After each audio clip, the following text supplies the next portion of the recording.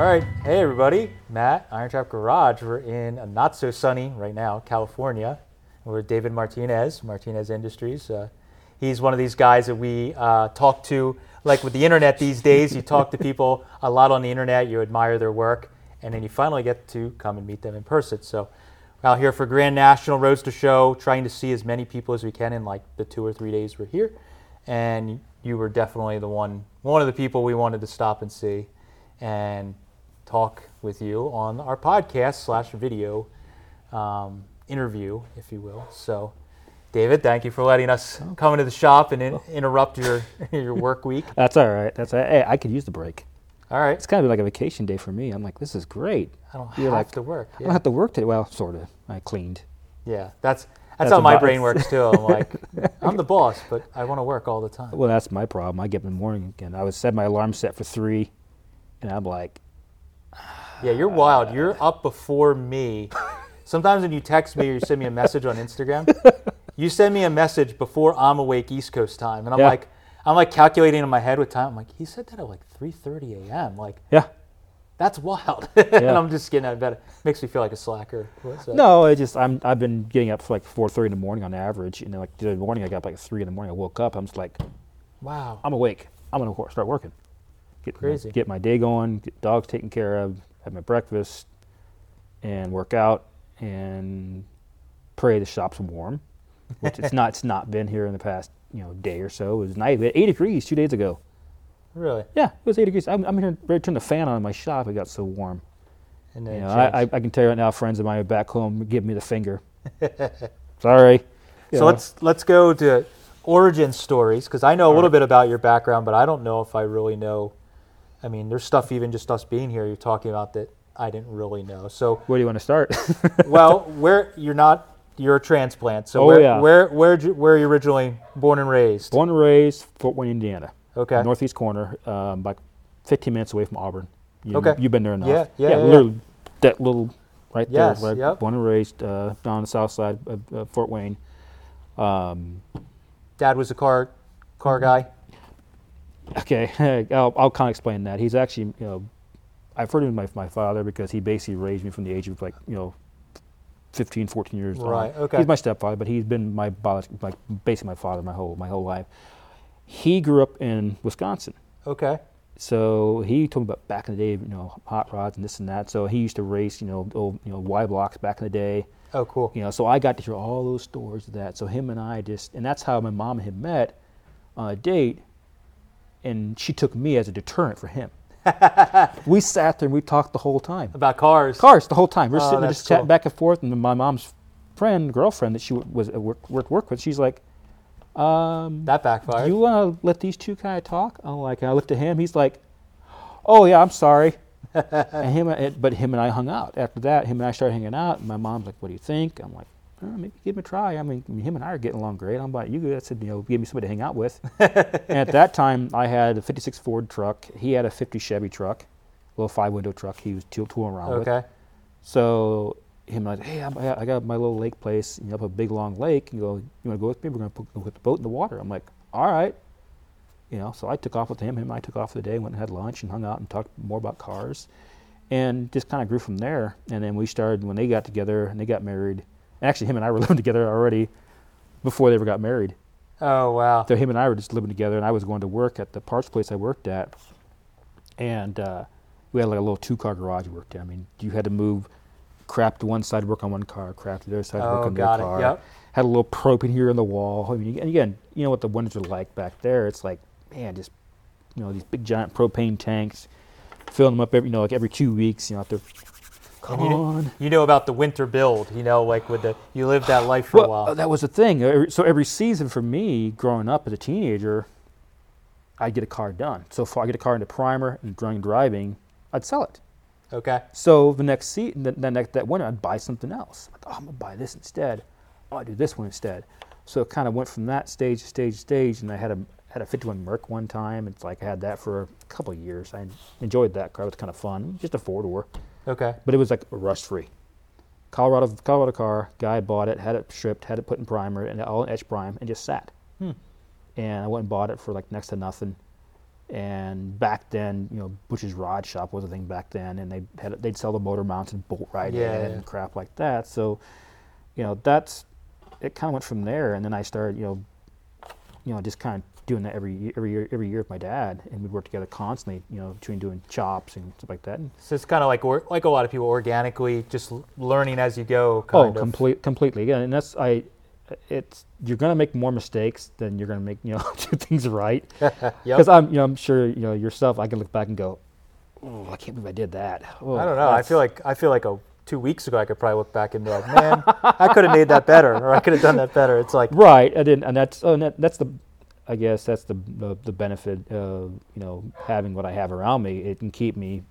I can go, oh well, I don't like that. I'm gonna redo that. Like I put the Calvet in Franco's 32 the other day, and I got so far, and I'm like, wasn't happy with that. Like, so I went through and I did some more hammering, some more dollaring. It's still not perfect, but I know Franco, and he's just like, it's fine. That's fine. Yeah. I don't care. I've had worse. I'm like, how is that a positive?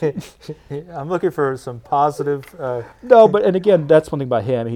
I try to send him something every day, and he just cheers up. Oh, man, thanks, man. I needed that, and that's cool. I really, it's more and more pumped. Like we were actually, it was funny. We were talking today about discussing about driving across country, and actually coming to see you. Yeah, it'd be awesome. Like, that's what we'll do. We'll gotta do that. I'm like, okay. Hell yeah, you guys got a place to stay. I'm like, dude. I said, and like I said, you want to hear stories? Yeah. It would take you a month of evenings with him, and he'd still have more stories. That'd be amazing. I'm still hearing stuff I've never heard before. That's awesome. And again, so that's But I met Franco when I was in my early 20s, and so before we get into that, okay. So after you were doing, just with your dad, and doing the car stuff, just learning as you go. What was there we like to call it in this series? What was your switch? What was the thing that made you go like all in? Like, I want to do this for a living, or what? Or went over the top? Because a lot of people could probably relate that you were fixing cars up and selling them and having fun, but what went to the this is. And I'm in a similar situation, you're like we're broken a little bit. So what went from like the normal car guy thing, fixing a car here, fixing there in a 2-car garage, to like, I want to do this for a living. I want to build cars. I want to, I've always wanted to do this, but there was always that nervousness. You're always scared. It's like, do I want to make that leap? Oh yeah. Okay. Well, prime example. I take you an example. You basically just like, I'm done with working for this company, and I'm doing this full time. And you're always on that weird cusp. It's like, is this going to be enough? Am I going to be able to pull this off? Oh, yeah. And what it was for me, like I was telling you, we were talking earlier about me working for the fireplace company I worked for, and I was a good paying gig, full insurance, I made good money. Yeah. So a normal person would be like, yeah. Basically, I lost my job working for that company. Again, this is back years ago. I can say this, back to making $8 an hour.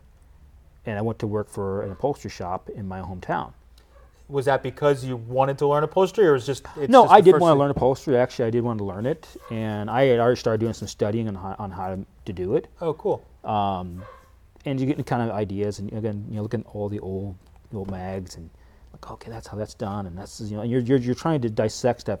Again, doing enough of these hot rod stuff, you go through enough magazines, like, how was that done? How'd that guy do that? You're trying to figure it out. And the same for me. So when I did that, that was kind of a part-time thing, and I worked for the upholstery shop full-time. The car thing still was kind of a side gig, and then I started going down to Indianapolis, every weekend, and that's when I became one of the founding members with the Road Rockets. And there was like a few select of us that all got together. I wasn't in the beginning; the other guys were, but I came in right as the club started really growing, and kind of met some people that were same mindset. It truly, it's almost walking to a crowd. You're like, my people. You belong. You're like, I belong to this. This is more me than that. Right. And it's that switch, and like, I got into flatheads, I got into traditional hot rods, traditional customs, and the whole lifestyle and everything. Completely. Yeah. The clothing, the whole 9 yards, And again, all my vintage stuff is still stashed away right now because of the circumstances. But all that stuff will come out again. But at the same time, I figured out where I wanted to be. Yeah. And I go, and doing stuff by hand for me was always like much more. I appreciated more what I got done. Mm-hmm. But that was my switch moment when I lost that job, and then I took another job. I moved to Indianapolis. I took a job working for an upholstery shop. This is where it all happened. I went in there. I was getting ready to take off for a weekend. I had told them already I was coming to Connecticut. I was coming to one of the Rumbler shows. Okay. And I told my boss at the time, hey, ahead of time, I'm going to be gone this weekend. I'll be back on Monday. Or whatever day it was. Okay, write down this and that, put it on the calendar, wrote it down. And I get ready to leave, and they're like, no, you're not. I'm not? No, I said, I wrote down the calendar and everything. I gave you the note and everything. Well, I don't have it. Okay. Oh, no. So that was in the morning. So by the afternoon, great leave. His wife said, well, we'll see you tomorrow. No, you won't. And I said, have a good weekend. I'm going to be in Connecticut. Yeah. I took off, and I came back, and one of my buddies he had his own hot rod shop, if you will. Okay. And he's like, are you going to go back to work with him? I'm like, no. He goes, good. I got a guy here who needs interior done on a Model T. And that's where, you asked where the switch was at, that was it. I'm like, okay. And back then it was like $2,500. Right. And that included materials back then. That was a full interior, and it had a pleated roof and on this little T-coupe. Wow. Oh, yeah. This is back in the day when everything was really cost-effective back then.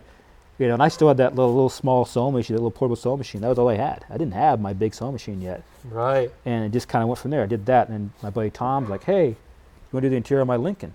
I'm like, right on. Did the full interior of that thing. He had 4 individual T-bird seats.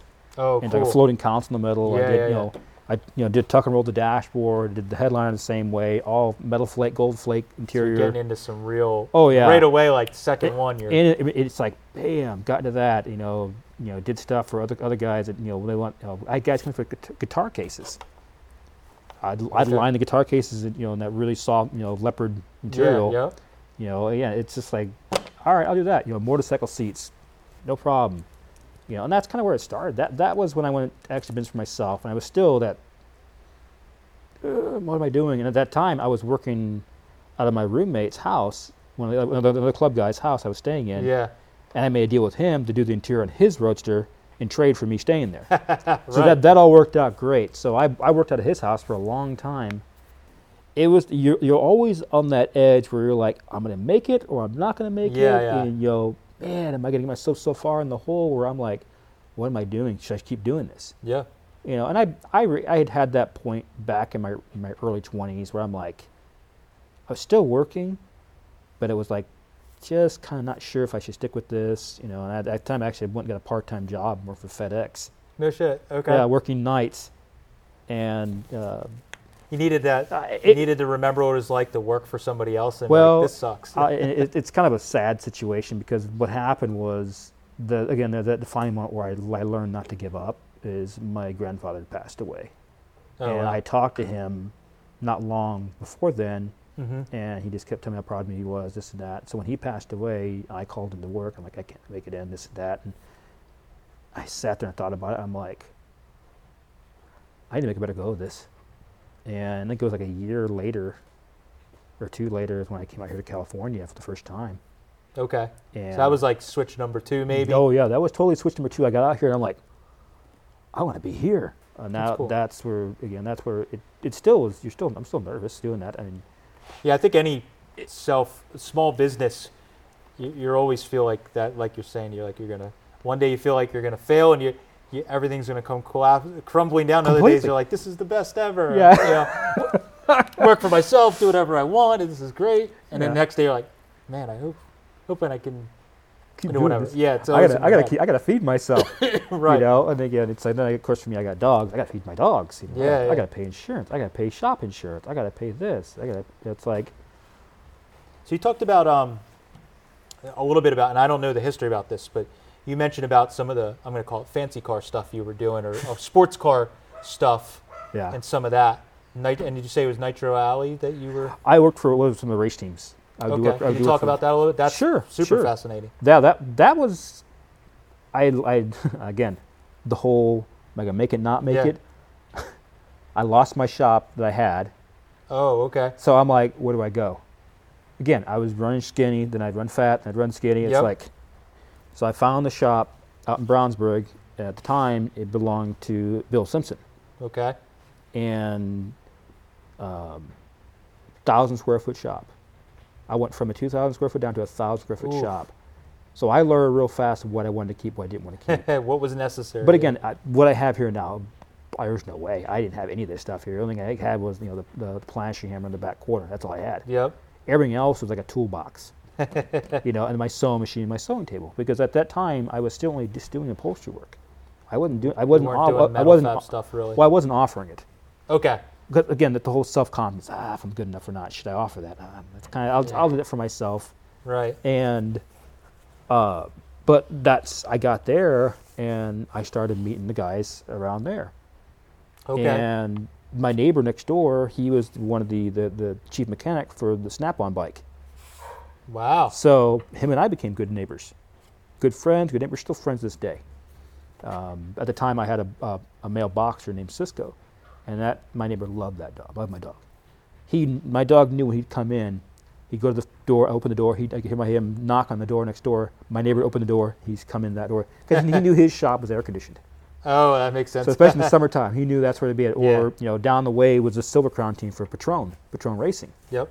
So when those guys would get there, he'd go down there, and they had all kinds of cookies and snacks for him. So ironically, that dog got me work. Wow. He wandered off one day, and I panicked. Like, where do you go? So I'm walking around. The guy sees me walking around, and it was on the other side of the building because it was like giant long building. And there was back-to-back shops. Yep. And the one was for the Penske race team. And he's like, "Hey," I said, "Hey," because I'm just doing this. He's like, "Did you lose your dog?"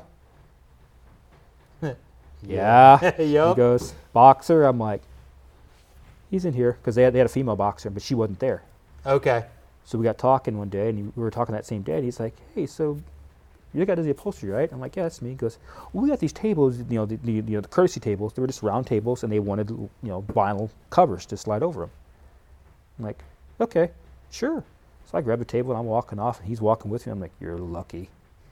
Man, you got me work. You're lucky I don't kick your little butt." Yeah. But again, that's how I started getting more involved with the racing. Then across the street was Don Schumacher. So that thing, massive. That place is, it's my building here would fit in the corner of that place. Right. It's so huge in that place because you got to consider all the not just the race cars, all the semis, the tractor trailers, all inside. Yeah. And there's still tons of room around them.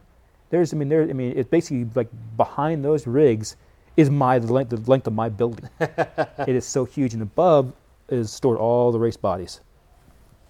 So I got tied in with them, doing stuff for them.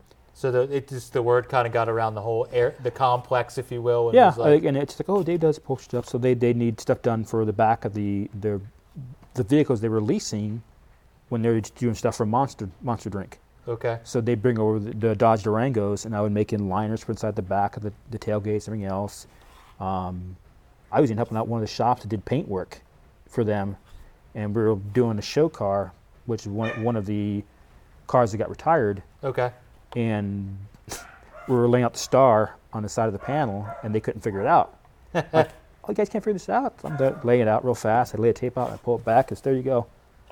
And so, but I was running back fortune my shop across the street and helping those guys out with paint work. Wow. And yeah, it was a great community.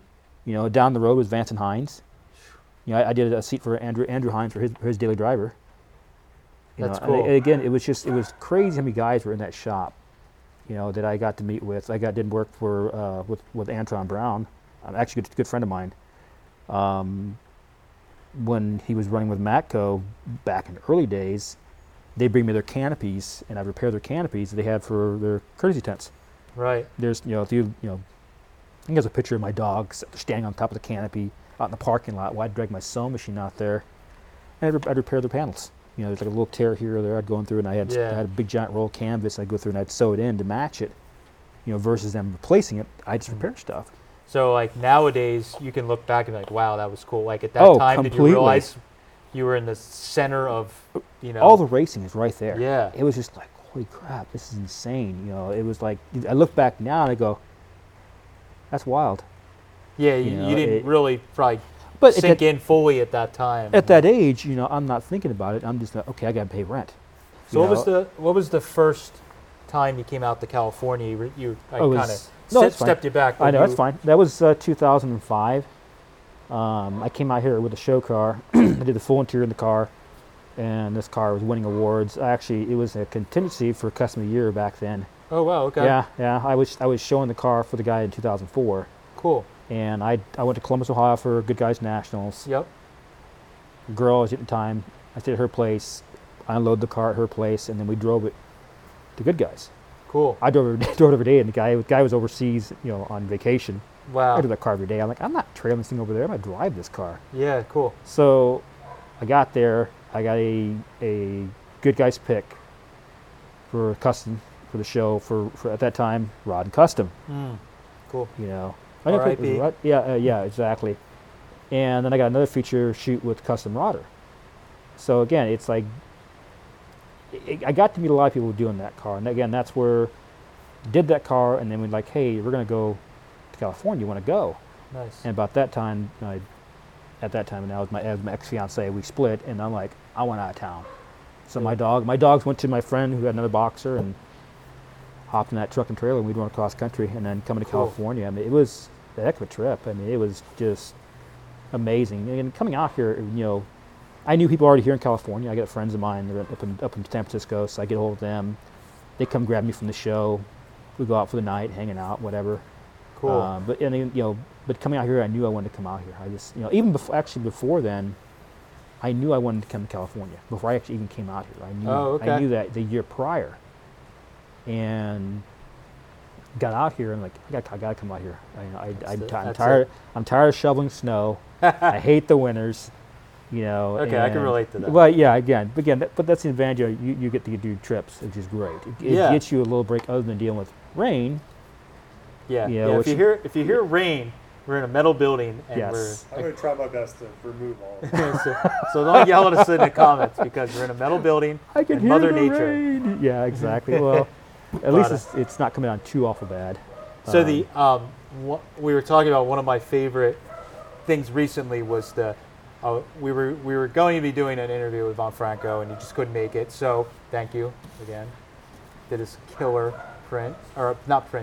hand drawing. Yes, that's it. That's one of Franco's famous pen inks. Yes, it's amazing. So thank you to that. But anyways, we were preparing for that. I was re-watching Car That Ate My Brain, like before I flew out, and it had been a while since I've watched it. I've watched it a bunch of times, but I was watching it, and then watching it, blah blah, and then you get to the part talking about a sewing machine being broken. And my good buddy Dave Martinez from Indianapolis, right? Illinois? Indiana. Someplace back east where those hobos live. Is doing the upholstery. Old school hardcore with his little machine that barely made it here.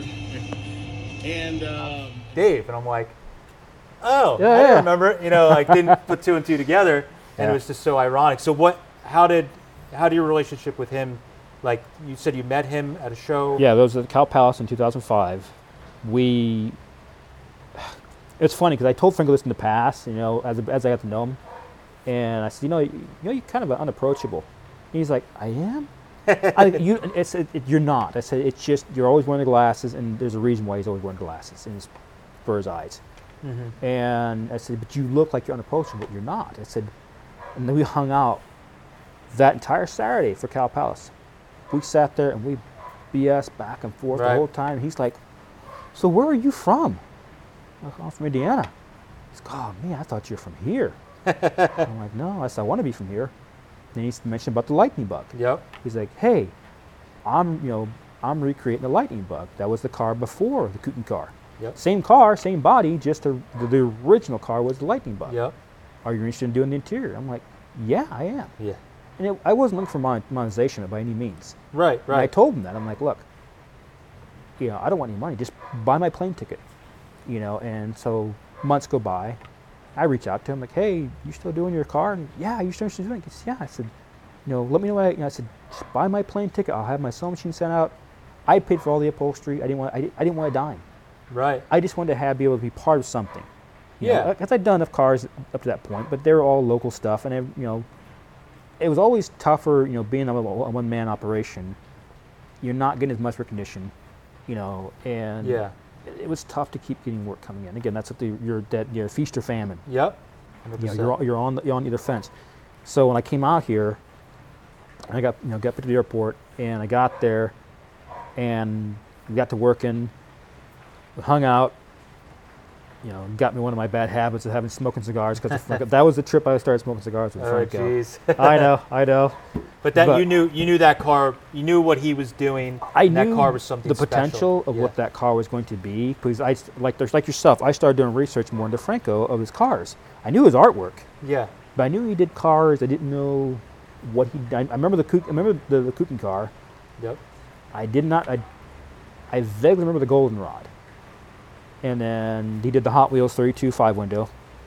And then, but doing the Lightning Bug was something completely new. So I started doing more research on that. And this was like, okay, I'll date myself, back in the day when eBay was new. Yeah, it was a new thing. And I'm looking at Lightning Bug, and I got the Hot Rod issued cover with it. I still have that. Yep, same. Yep. And again, it really, I'm like, I really, I want to do this. And so he emailed me pictures that he had, and I'm going through and I'm studying them, I'm zooming in, on a computer. We don't have phones back then. It was all on a computer. So, I remember your phrase. We didn't have smartphones. We had, flip phone Nokias and crap like that, But, I went through and I researched, and he sent me pictures of the Kuchen car. I said, the interior is wrong on the Kuchen car, right? He goes, no. I said, those aren't sewn pleats. It's tuck and roll. If you zoom in far enough, you could see the indentation in the actual vinyl, and you can see where the fold's at. Wow.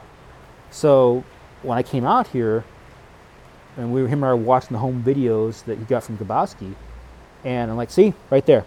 And I point it out, and he's like, magnifying glass, zooming in. I'm like, see, right there. Okay. And even the floor pleats on the floor, I sat there, and it took me a few hours to get it sorted out, and I'm counting the diamonds, and I'm looking where all the screws located, where the seams are at. So again, it was wanting to do a recreation of what the car was. It wasn't more or less, an interpretation. It was like I wanted to recreate what the interior was. Right. So that's one thing him and we did very well together. And I think after doing that car, I did a couple more other, restoration work. I did the work with the Westergaard Cadillac. I did for Kurt McCormick. And then I did the Trojan T. At the time, the gentleman that owned the car was Ralph Wentworth, and before he, had his health issues and passed away. And again, like you're saying, seeing the amazing things I got to see doing this stuff for a lifetime, going and seeing the American car collection before it got taken apart. Dispersed, yeah. Seeing the Druid Princess, and, seeing Tommy Ivo's car, and seeing Elvis's limo, the Tagnati Coupe was there. All in one spot. All there. The Henderson Roadster was sitting right there next to me when I was working. It was the Beatty belly tank roadster, the belly tank race car was sitting there. It's just like, and I'm in this massive building with heated floors, which I never knew that existed until then. I'm like, oh, that makes sense. Yeah. But again, I'm getting to be around these cars. The Tom Cobb Roadster. That was in the little lobby, or if you will, with all the cars that came, all the parts came with that car. All the trophies came with that car. But again, that's where, it comes back. I count my blessing to where I've been able to work with some really unique cars, and and unique people as far as getting to be around them, And again, but working with Franco was just like, growing up as a kid. I remember him, in the old magazines. Like, oh, it'd be cool to meet that guy. He just looks cool as shit. Like, and but I get the unapproachable thing because he just looks like a cool rock star that you wouldn't, And yes, that's what we were saying when we were driving over and we were talking about doing an interview with him. I've never met him in person, so I said I don't know if he's going to be like more of a short type. Ask a question, I get that vibe, but that's cool. When you guys get a chance to sit down and do an interview, and again, what sounds like we'll just come out and seeing you, more than likely. Awesome. So when was the first? Because you've now, when I'm looking at some of your stuff, coming into knowing you later, I see you doing a lot. Some of the more well-known, like your Westergaard car and stuff like that. Like, what was your first? Was that the first, like, car with history you did? Or, No, that wasn't the first one. Or how did that come? Well, technically, I think it was. Now you bring it. Now I'm thinking back. Actually, it was the first car that I did a restoration interior for, and that kind of got my name brought out there. That hey, David does can restore what they did back then. Yes. Because, and I don't mean to pick on anybody who does upholstery. It's some stuff looks a little too sterile. Understood. Okay. Yeah. Okay. Any traditional tuck and roll you look at, most of the stuff is very flat, and everything I have has a crown to it. Mm-hmm. So again, I've learned more about doing that. Stuffing pleats, I use the cross channel foam, and that's a really dense foam, and that stuff usually gets a nice crown to it. It's cool. I've used 1/2-inch foam in the past, and it's good for doors, but it's not good for seats as far as trying to get that nice crown. Because if I do that, I'll have to stuff the pleats. If I use 1/2-inch foam and I cross cut it and I use that, and I'll still stuff the pleats with either Dacron or cotton. Okay. So you kind of are staying true to how it was done. Yes. Which is more of a restoration mindset versus a custom. Correct. So that's pretty cool. It's like I say, it's always comical. And I'll bring up David Zivo again because he'll always send me like different things. Like he'll send me a book one day and he'll mark it. See, here's just like you do. Yeah, and it's a restoration book, and it talks about how doing stuffing the old pleats.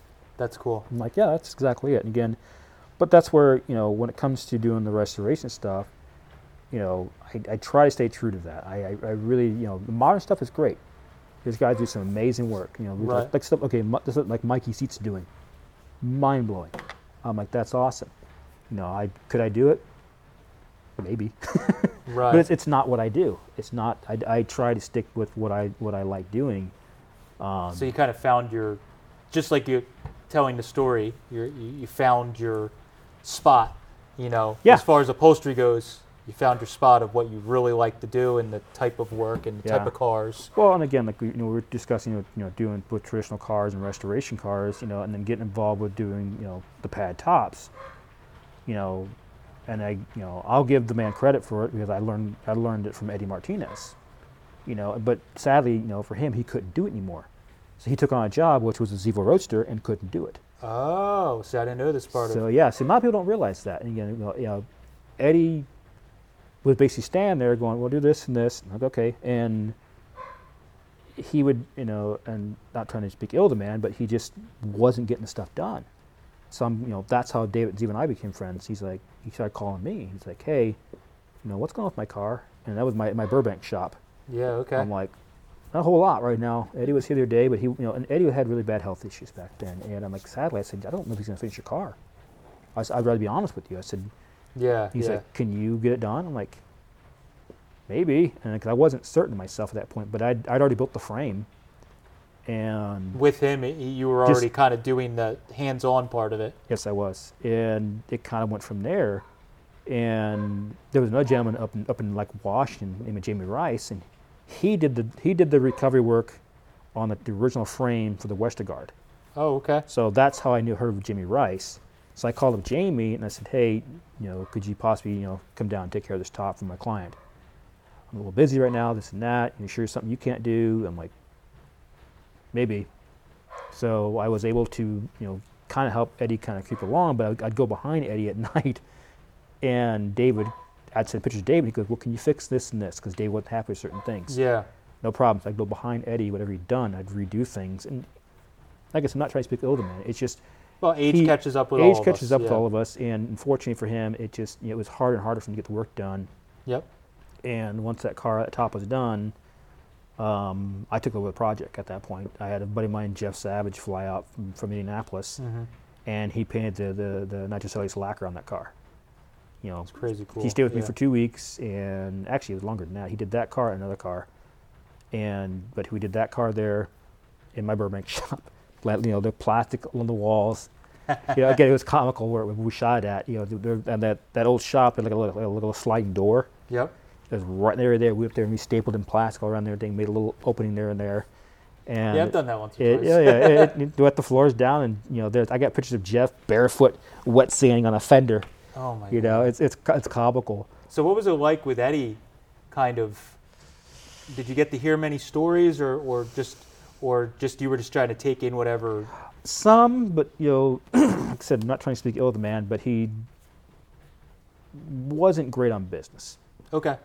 But Some of the best sadly customizers and things, artists, not always the best at business. Well, but and that was the thing, and unfortunately for Eddie, it just a lot of it rode on his name, and which he did great work. I'm not going to take that away from Eddie. He did some amazing cars back in the day. Okay. But as he got older, it became harder and harder for him, to get things squared away and get things done. And guys were just like, I had guys that come to me, that guy ripped me off and this and that. I'm like, no, I'm just warning you. Just I'm like, yeah. And again, there's always two sides to every coin. And I go, but the problem is for Eddie, I think he would, again, like you said, we're all like that, a feast or famine. Even for Eddie, it was that way. Wow. Because he would take so much stuff in, but couldn't get it done.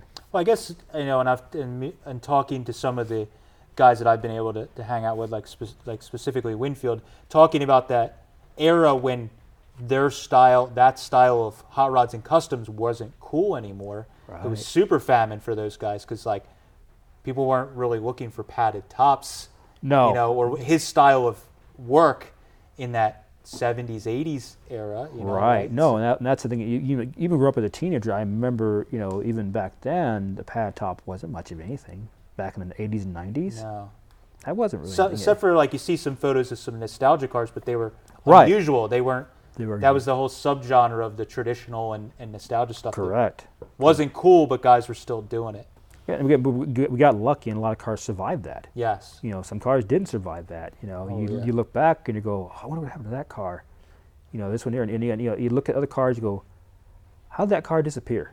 Yeah, it's pretty cool now seeing the lengths that people are going through, and I'm very much in that field of finding the parts or finding the car. So I'm so psyched that there's more people doing that, and that's always been my obsession even before I found my spot. It's funny, doing this what I do now, and it's something that I've been discussing in recent times, that my goal in the 5-year span basically is I'll eventually start a school. Oh, cool. I want to actually teach from start to finish everything I do. Pad tops, upholstery, the whole 9 yards.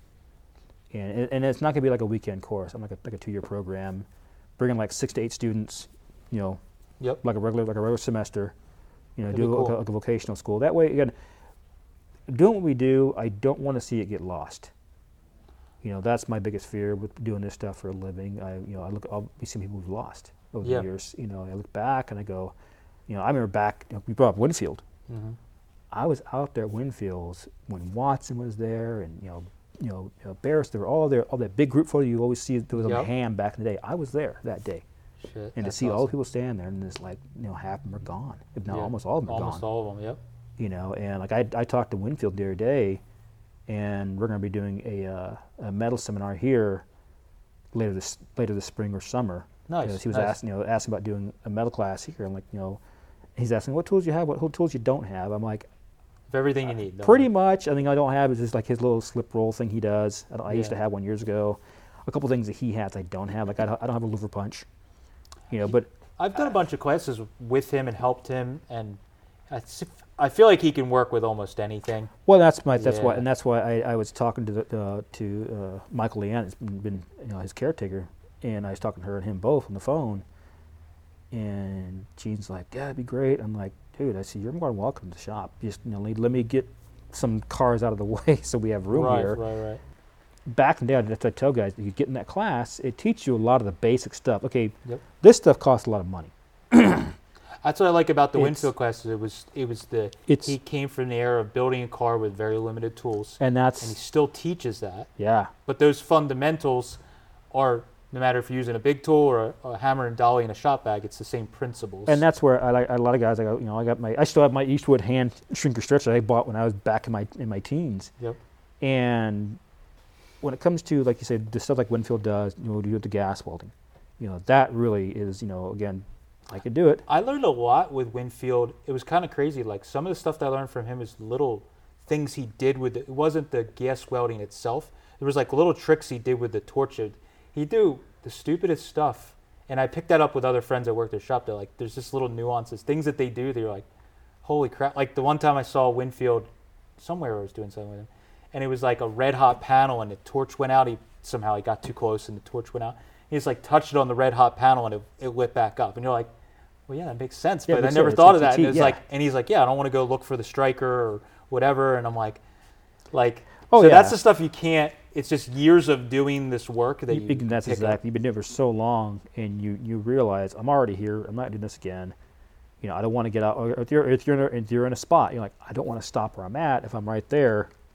You know, and again, and that is stuff that does come with time, and you'll find those little tricks like that. I'm sure with upholstery you've had a a million things that you. Well, and again, it's like for me, I would, when I know what I'm doing with the interior, I know how much piping I'm going to use. I'll go, okay, I need this, and I'll lay everything out in math. I know exactly what it's going to be, and I'll, when it comes to laying stuff out, I'll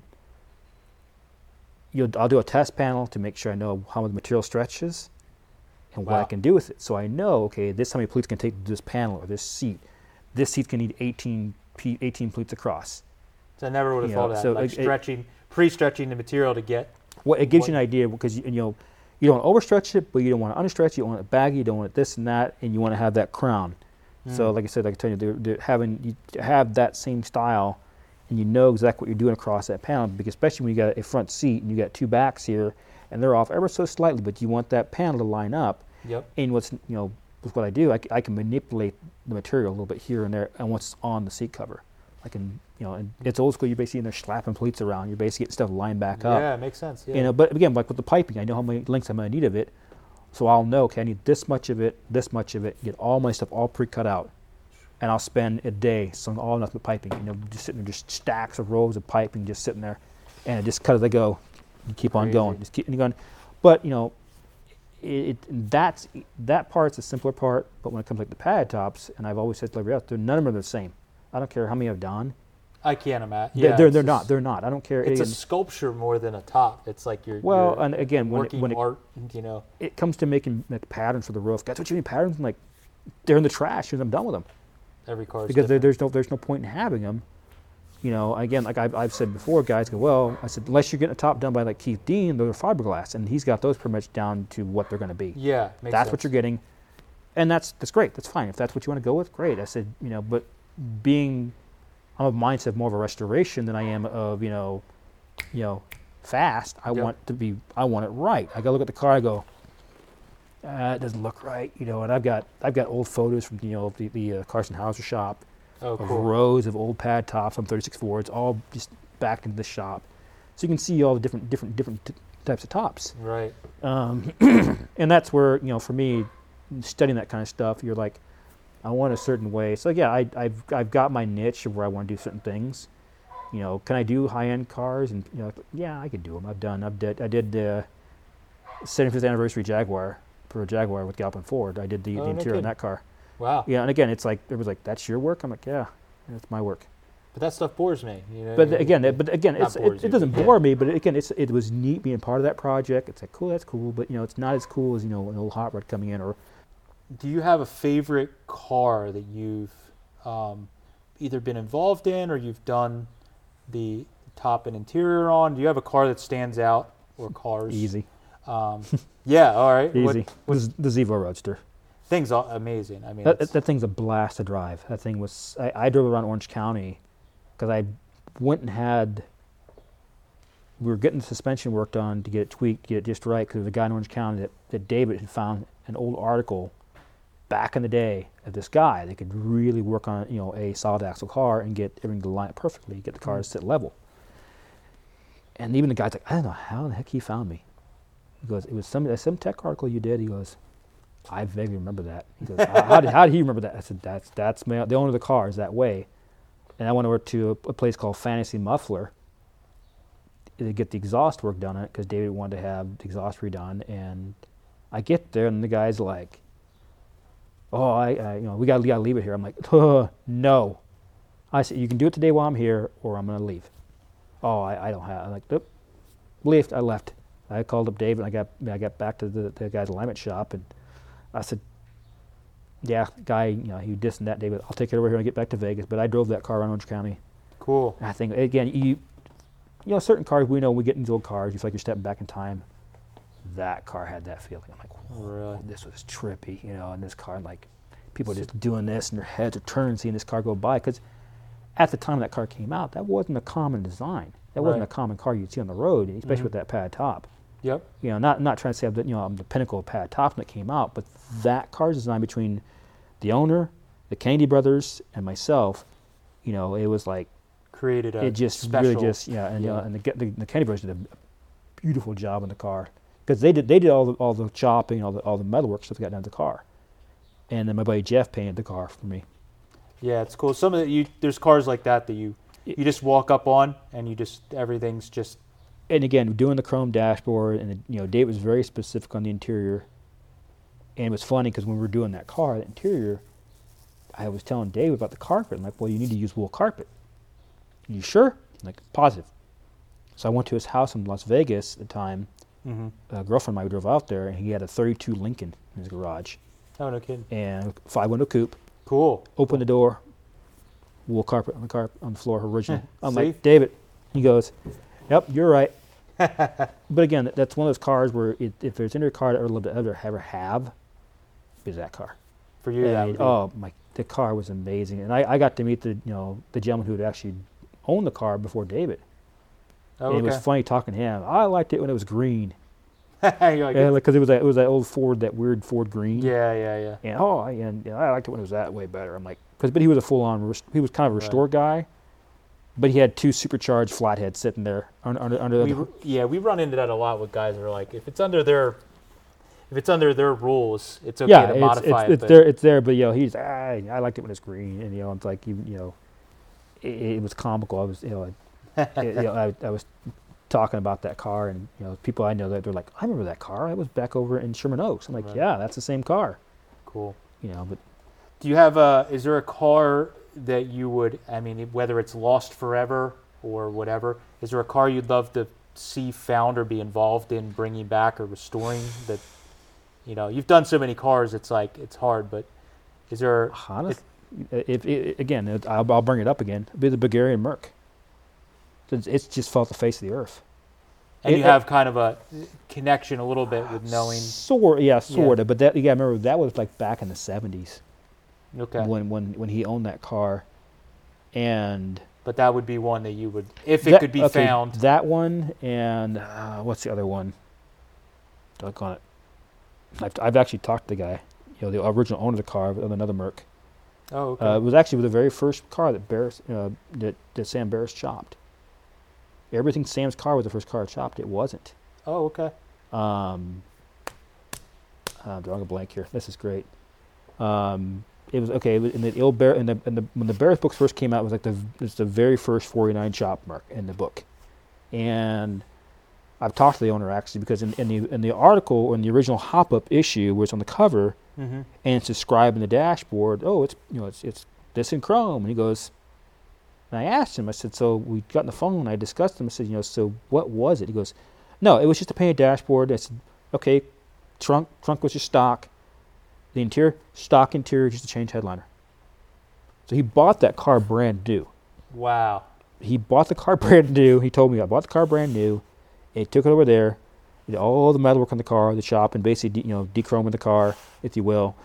Because you look at that car and you're like, it's really an amazing custom, but it's not radical. The early stuff was like that. It was really subtle. Yep. It had the 51 Ford grill, which actually I have one here. Cool. Because I was wanting to recreate that car a long time ago. But it's like, what time do I have right now to do it? And like I'm already buried in multiple builds and projects of my own. But it was always that point where I'd like to recreate that car. Cool. And it's again it's an iconic car, and I can't believe I'm not remembering the name of the car right now. Anyway, but it's all right. We'll put it here. Mike will do the editing magic. All kinds of great stuff. I'll find it and I'll send it over to Mike. Who'll even edit in you saying the name? He's like a puppet. Yeah, we'll do some green screen work. We got all that technology. Yeah, exactly. Yeah, no, we're not. But again, it's one of those kind of cars. If that car would ever surface, and there's been rumors that there was like pictures back in the '80s that someone saw it in Arizona, in a backyard. Okay. It would look the closest I've ever seen pictures of the car, but who knows? It's kind of like what these lost hot rods and customs. It's become like an Indiana Jones type thing where there's like rumors, and people were going to places because they heard that a car, Yeah. even think of like the Sahara, Golden Sahara was like, and Cookie Car. It's like everybody knew, a lot of people knew that Jim Street, everyone kind of did through folklore, Yeah. but everybody kind of knew that like he would string people along and whatever. So it was like people were going out I heard stories of people were like going out to see him to try and like take him out to dinner and hang out, and he would play the game and take them to different buildings and forget the keys. And it's like people have now started hunting these cars, and the chase is just as completely. And again, and that's where again I think it's like you said, Indiana Jones. It feels like it. Oh, we love it. But it's the thrill of the hunt, thrill of the chase, and it's no different than chasing down parts. Right. Yeah. It's a little easier now, than what it had been in the past. I mean, I remember back, my 20s going to swap meets, and of course back then everything was way affordable back then. Yeah. It's gotten expensive. I look at I had a 32 truck grill shell in my coupe, and I bought that for $100. I'm like, that one costs more now to buy that grill than it does to buy a standard 32 grill shell. Yeah. It's like double the price. I'm like, when did that happen? Yeah. So it's kind of neat that the cars, people are chasing down cars, or I'm excited because there's definitely has been a change in that people are more going after stuff that's historic or trying to keep it how it was. And even into like for a lot of guys, I've seen it regionally, guys are finding a car that wasn't famous, but maybe in their little neck of the woods, it was well known, and they're finding the car and buying it and keeping it how it was and all that stuff. So completely. And that's where we've been seeing some restored cars here recently, and it's kind of amazing to see them coming back. Again, it's like the one that was all lace paint that just came out recently. It's back being restored the way it was. The Hawker or the Hawker Ford. Yep. Do you have an item that is kind of like your, I don't know, I would say like is your key thing? Do you have a key thing in your, whether it's a tool, piece of equipment or a tool or a car part? Do you have something that's like super never would get rid of or couldn't live without, or is most meaningful? Yeah, I got two. Actually, this is a 2-item thing here. Okay. David Zevo had gifted me years ago an original tack hammer and an old ice pick for an awl. It was an old guy back in the 40s did upholstery, and gifted them to me. Here, got these for you. It's one thing it's the smallest little thing like that. And it's like, and ironically, I make it a point whenever I'm doing a pad top on any car I do, I use those two pieces of tools. Whether I'm installing something, if it's just one use, I make sure that hammer that awl is used on that project. Just to, it's that piece of history from the 40s. I got to hold in my hands and use on this car. Killer. So for me, between that and of course my sewing machines, again, it's to me that I wouldn't be who I am or where I am without them. That's cool. And again, that's where the big stuff that always came later. Yeah, but I like that little. That's what we ask a question like that for everybody, and it's like, it doesn't have to be a super rare piece of speed equipment or whatever. It could be something like you said. There's two little tools, but it's so small, and you're going. You look at that, and go, wow, it's all. It's just an old original tack hammer. And again, you got to think this is in the 40s. That's probably like from the 30s, to be honest. You think about that, and it's an ice pick, not a actual awl. It's an ice pick. Right. I'm like, that's a true ice pick. That's not, Think how many interiors that car, those two items have, even before you have. Well, and again, like I've got behind me on the wall here, I've got old wood hammers from England, an old coach worker back in the 40s and 30s, and an old lead bag that was his. I've never used a lead bag; it just lays around, but the hammers are on the wall, and so is the slapper. That's what creates. I think that in a lot of shops like yours and mine and other ones you go into, that have old cars, old tools, old parts, old building, it just feels, And it's like say, well, it's like even like behind Mike there's a lathe that's from like the 1930s. Back in that corner is an old Buffalo drill press from like 1908. Killer. It's like, and they had like rear end gears that drove it like going, well, this won't break. And again, I started restoring it years ago, and the teeth were clean as can be. I'm like. In the new shop, all that stuff will get all set up and finished getting restored. Same with the old lathe. I want to finish restoring that, and then that's from my home state, South Bend lathe.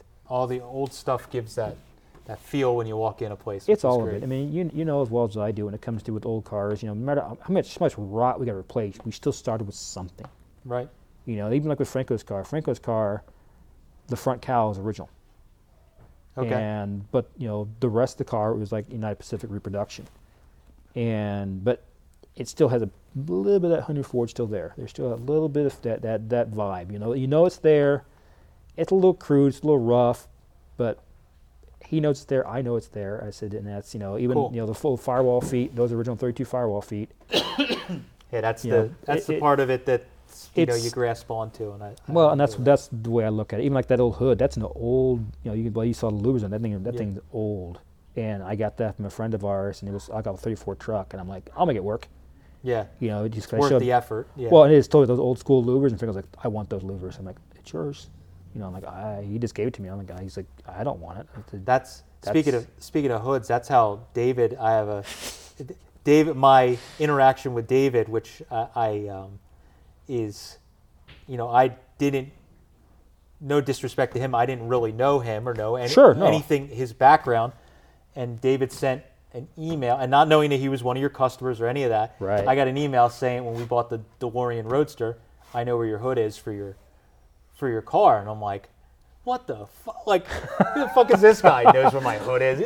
Like, we get all kinds of crazy emails. Oh, sure. Especially with that car, we were getting emails of like, oh, I know what car that is, and they're sending us a photo of a car from like, Canada in 1962. We're like, this isn't that same car. Same car. Well, but he sent me that, and I was like, okay. So I always respond to people and respond back, and he's like, he knew. And then I had right at that same time another guy that knew the same guy, confirmed it, and I'm like, oh, this guy's, and then we talked, and it was just, then I realized once I talked to him, I think he and I talked on the phone once or twice, and I realized he was like, David is nerdier than I was about the history stuff and all that, because he was like, I could tell the hood, the louvers, who punched it, it's one of these two shops, and I'm like, damn, from that one, And you got to think with David, with him, like he's got the stack roadster.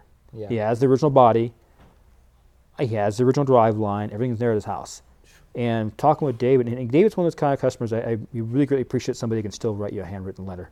Like I have every single scrap of paper he's ever sent me, every handwritten letter he's sent me. Penmanship is just amazing. But he's one of those kind of guys where, again, and the only reason he has a computer is because of his girlfriend.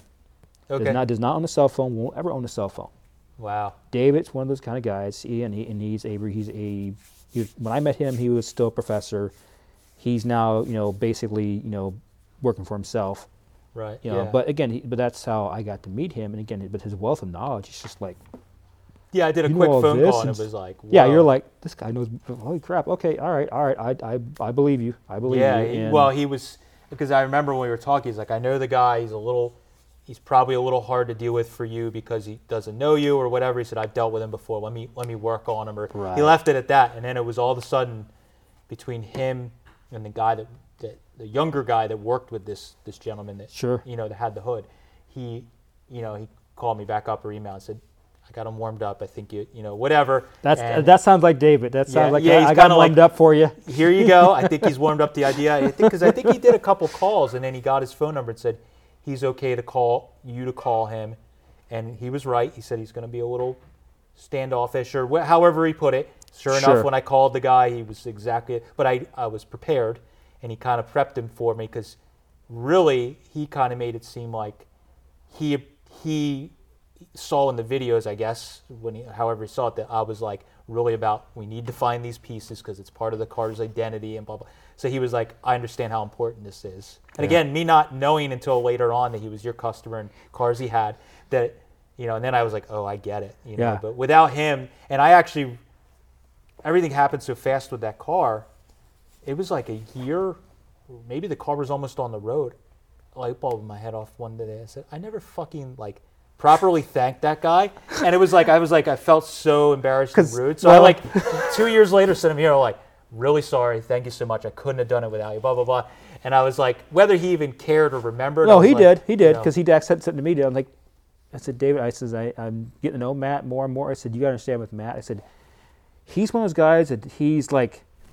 Yes. Everywhere. I said, that guy. I said, you watch his you watch the YouTube channel. I said, and he is every direction. And you're like, so what's this week going to be? You know, Yeah, you know, we never again, know. You don't know, don't, and that's we why I don't. told David. I said, just give him a second. I said, you know, and it took me a while. I was and super. Yeah, and you I did, and felt again, so the best part, embarrassed. he goes, well, you know, and Dave's like, well, you know, okay. You know, I think he was kind of, you know, a little, you know, hurt by it, but at the same time, like, give him a second. I said, he'll hit him, and sure enough, you did it on your own. You're like, oh crap. Yeah, I it forgot was to like say one of, you know, anything. you ever have one of those things where you're like, oh my God, I'm such an asshole. Like, I just was like, It happens. because that's what happens with me. You're right. But you're excited, you're doing this, and you're already going. Yep. And I've done it plenty of times. Like, oh, by the way, I need to thank this person. Oh, by the way, I need to thank, you know. Anyway, In our world, things are moving so fast with the business and the channel and Yes. all the stuff. We do that, and I try to make a mental note, like I said, answering emails and responding to people and stuff like that. We try and do that. I'm like, Sure. I also need to make sure that people that help us out, you go back and thank them. So that was one where I was like, man, he was kind of instrumental in that, and it all got kind of like lost because the other gentleman that worked with him was the second person that kind of facilitated it. Sure. And because we did the physical transaction, that guy and I, of trading hoods and getting Right. it, I kind of, that overshadowed a little bit when it was really David that kind of started the process Yeah. of warming him up. This other guy worked with him, but I don't think he would have necessarily warmed him up like David Yeah. did. I think they were David's a- peers, if you will. It took him, I think, 2-3 years to get the stack roadster body. He tracked the body down. Really well. And what it was is the guy who owned it didn't want to let go of it. It was technically a street rod, but the body was still pretty much intact. But he's like, well, it's going to go to my son. And his kid didn't want the car. Dave's like, I will buy you a brand new body. You know, and he finally worked a deal, and because we had talked, you know, like 2 or 3 years ago, we were discussing it, and I'm like, said something about the stack roadster. He goes, oh, I didn't tell you, did I? I'm like, what happened? He goes, I got the body. Wow. All these years, and I said, I remember just being the engine and transmission and all the drive lines just sitting in the garage. Mm-hmm. And I went to David's house one time, and I helped him. He had bought another Model A Roadster. It had overhead valve in it and everything else. We took all that out one night. I'm like, I was staying at his place. Let's go out and tinker. Let's go pull it out. You sure? I'm like, yeah, come on. Let's go out to the garage. And we hung out and we took it apart and this and that. And Nice. at that time, the Matranga Merc chassis is still sitting there, and the body is still off. You know, getting work done. And again, and David's one of those kind of guys. And this is again, he's a whole different breed. He's the kind of person where that car, every single nut, bolt, screw is either Ford or Merc. Wow. None of it's new. None of it. You know, and he was, you know, the only heat that's new were the shocks. And he had to have a specific shock. And David's the kind of person, he's even getting the decals made to match what would have been the original shock back then. See? You think I'm freaking insane. You Dave- are insane. It's okay. I am insane, but like there's different levels. That makes me There's- feel like a normal person. There's that nerd level. But again, it's that respect level. The fact David has that much respect for it. Yeah. And that's where love we it. were laughing about, you know, well, this will be the last time we're doing like this, you know, this and that. And then he brought up another car to me. He's like, "What about this car here? Oh, the Emery car." Really? Yeah. Well, that car's gone. So Dave bought a Dodge convertible. It's coming in for metal work and for a pad top for me and the interior work. Crazy. So again, I've got my racer board. Just, you know, there's 3 cars in a row. The cars coming from him. You know, Cool. the Matranga Merc, which I have the material sitting here for that car. Nice. Nice. Which we were trying to track down the old DuPont material, which I said you're not going to find. So we found something close enough. nice. I ordered the stuff he needed for that, and then we discussed even with the stack roadster. I have an original Model A roadster seat with the original vinyl still on it in good shape, and that's what David wants. That's what was in the stack roadster. Nice. It wasn't anything fancy back then. It was a race car. Right. So I'm like, even the material still in the seats. David goes, "Are you kidding me?" I'm like, "Nope." He goes, "Do you want it?" He goes, "Yes." I'm like, "Yours." Nice. Nice. So again, but he's that kind of person where he's like, "I want this a certain specific way," or if you see this, like he asked about the heads the other day, and I'm like, I'll ask Matt. I said, I What were they again? I forget. The Nord or what was it? Oh, Ords. Ords. Yes. I had a Ords. chance to buy a set a little while ago, and I could make it happen. But And yeah, so you come across a set. I know David's wanting a set for what I don't know. But he's got a really cool order intake. wow, that's tough for me because that's That's what the I'm same thing for upset- you too. Yeah, that's like that's like a pretty obscure stuff, so I'd want to put it on the wall or keep it for a project someday. Right, exactly. But So again, when you sent me that, I was like, man, that's a rare one. I don't know if I'd want to sell it if I had it. because he goes, oh man, you talk to Matt. Ask him if he has this. I'm like, okay. I said, We try, but I don't think he has that, but I'll ask him. But again, that's the reason I asked, because I was talking with David. Yeah, that's cool. But yeah, he's a unique guy. Awesome. Well, I appreciate you sitting down with us and telling Yeah. us some stories. It's been awesome, and we can bullshit for days about all this stuff. We'd be here all night. Yeah. So, but I appreciate it. I can't wait to see all the next stuff that you have coming in and getting done. I mean, it's fun to watch from the other side of the country, seeing the work and the cars that you're doing, and like you said, it's stepping back in time every time you put a car that I see you kind of going through the process. It's neat. So. And again, that's my whole thing behind it. I want to, for me, it's like with Franco's car. It's like it's been a dream of his to have another 32.5 window. But this one's, and again, like I told him the other day, this one's being built for you specifically. It's not somebody's car you bought. Right. So anything you want or however you want. Pretty much, and he pretty much kind of gave me kind of an open hand with the car. Okay. Like the taillights, he was specific with running the arrow headlights. And I saw he was doing some doodles on the social medias that he was doing some doodles. I can't wait. It'll be back on there again. And then like we were like the motor that's in the car was one I have, the 283. It's like, oh, I could be okay with that. And I knew he wasn't going to be. I know him well enough. And Will from Find It Parts had that 327 hit for sale. Okay. It's a running motor. It's got one cylinder, number 7. It's got low compression. And I shot Franco a message like, dude, do you want this? He's like, yes. Because every 32's heads have 327 in it. So you had to have and that. again, but that's there's that specific things, specific numbers, and Franco will just go on and on about that. And he we're all weird that way. We all want a certain thing, no different. You're back in the day and doing a flathead before everything's getting remade. Oh man, got to find a Merc crank. Yep. And again, it was that's kind of that same mentality. For him. Yeah, we all fixate on certain things on a car that you need to have that makes you happy, whether it makes sense or not. And I totally get it. Completely. So that's that. I guess that's for me. It's going to be good seeing him back behind the wheel of his own car. And again, like I said, when you talk to him, even the steering wheel has history. Wait till he tells you that story. Awesome. So. Well, I can't wait to see it. Thank you, David. I appreciate it. It's been awesome. Mike, thank you for freezing in my shop with me. This is warm for us. Comfortable, right? I'm actually quite comfortable. This is nice. In Pennsylvania, I put a sweatshirt on just because I don't want to stand out in California wearing a T-shirt. Right. You're like, what did you think? They used to come in wearing Bermuda shorts. Yeah. Yeah. You're like, hey, it's party time. That's awesome. Well, thank you, man. Appreciate it. Cool, definitely.